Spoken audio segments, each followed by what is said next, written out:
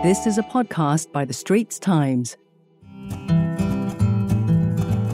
Hello, I'm Sumiko Tan, Executive Editor of The Straits Times. Welcome to the Lunch with Sumiko podcast series, where I get up close with newsmakers over lunch and a selfie. We don't need our planet to be a farm. We need our planet to be our planet. And by making meat in this way, we can keep our planet the way that it should be, while also enjoying chicken curry rice at Mr. Lou's and everywhere else we want to eat. Would you eat chicken grown from a laboratory? George Tetrick is hoping you will. In 2011, he started a company that produced eggs using mung beans. 6 years later, the American expanded into cultivated meat, where chicken is grown from a single chicken cell. In March this year, his company Eat Just started work on the construction of its first production facility in Singapore. I'm having a Zoom meal with Mr. Tetrick, who's based in San Francisco. He tells me more about his dream to get people to eat real meat without the need to kill an animal. How would you convince people who have qualms about, lab-grown chicken? Well, I think the best way to convince someone is to do what we did with both Mr. Lou and his customers. We put it in a dish that resonates with people, the curry rice dish, and we invite people to try it. So that's more important than anything that I can say. It's more important than any billboard. It's more important than any commercial. It's more important than any influencer, key opinion leader, and what they have to say.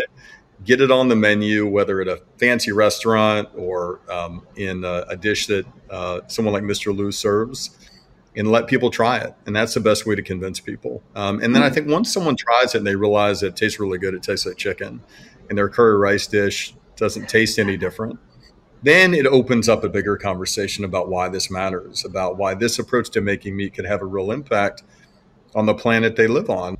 Why did you choose Singapore to set up a facility?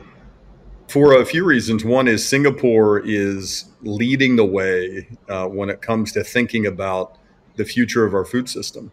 The 30 by 30 initiative, where Singapore has said at least 30% of the food that is consumed will be produced domestically, really set off a whole bunch of different activities across Singapore's ecosystem to attract a company like mine. A forward-thinking regulatory regime, the investment environment, and consumers who are pretty open to eating lots of new things.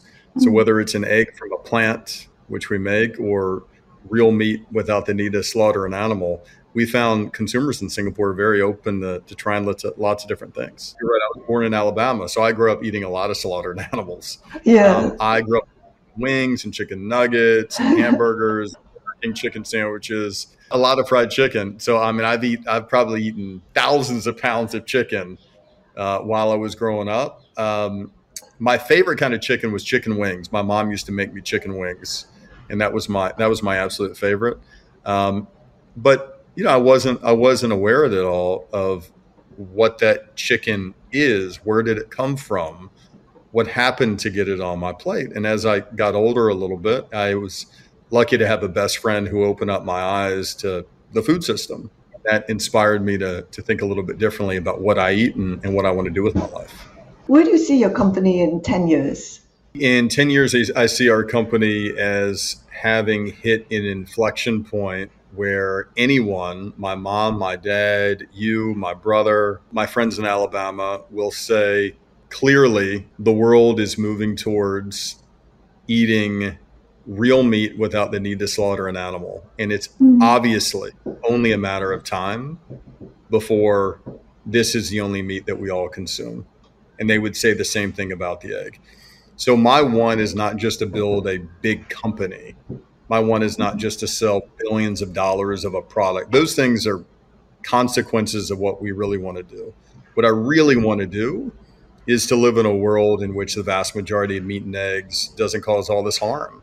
It's going to be a world in which we're tearing down fewer rainforests. It's going to be a world in which we're eating in a way that's more consistent with our values. We're not accelerating zoonotic disease. It's going to be a world in which we don't have to harm an animal just to have chicken curry with our daughter.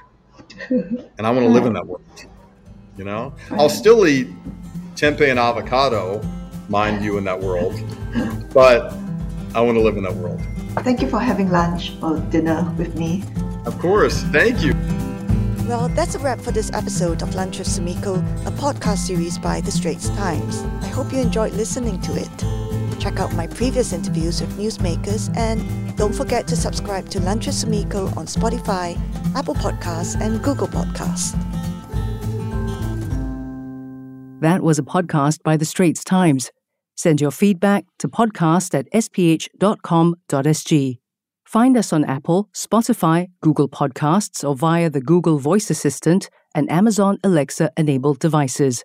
For more podcasts by The Straits Times, The Business Times, and Money FM 89.3, you can also download the Audio by SPH app. That's AWEDIO.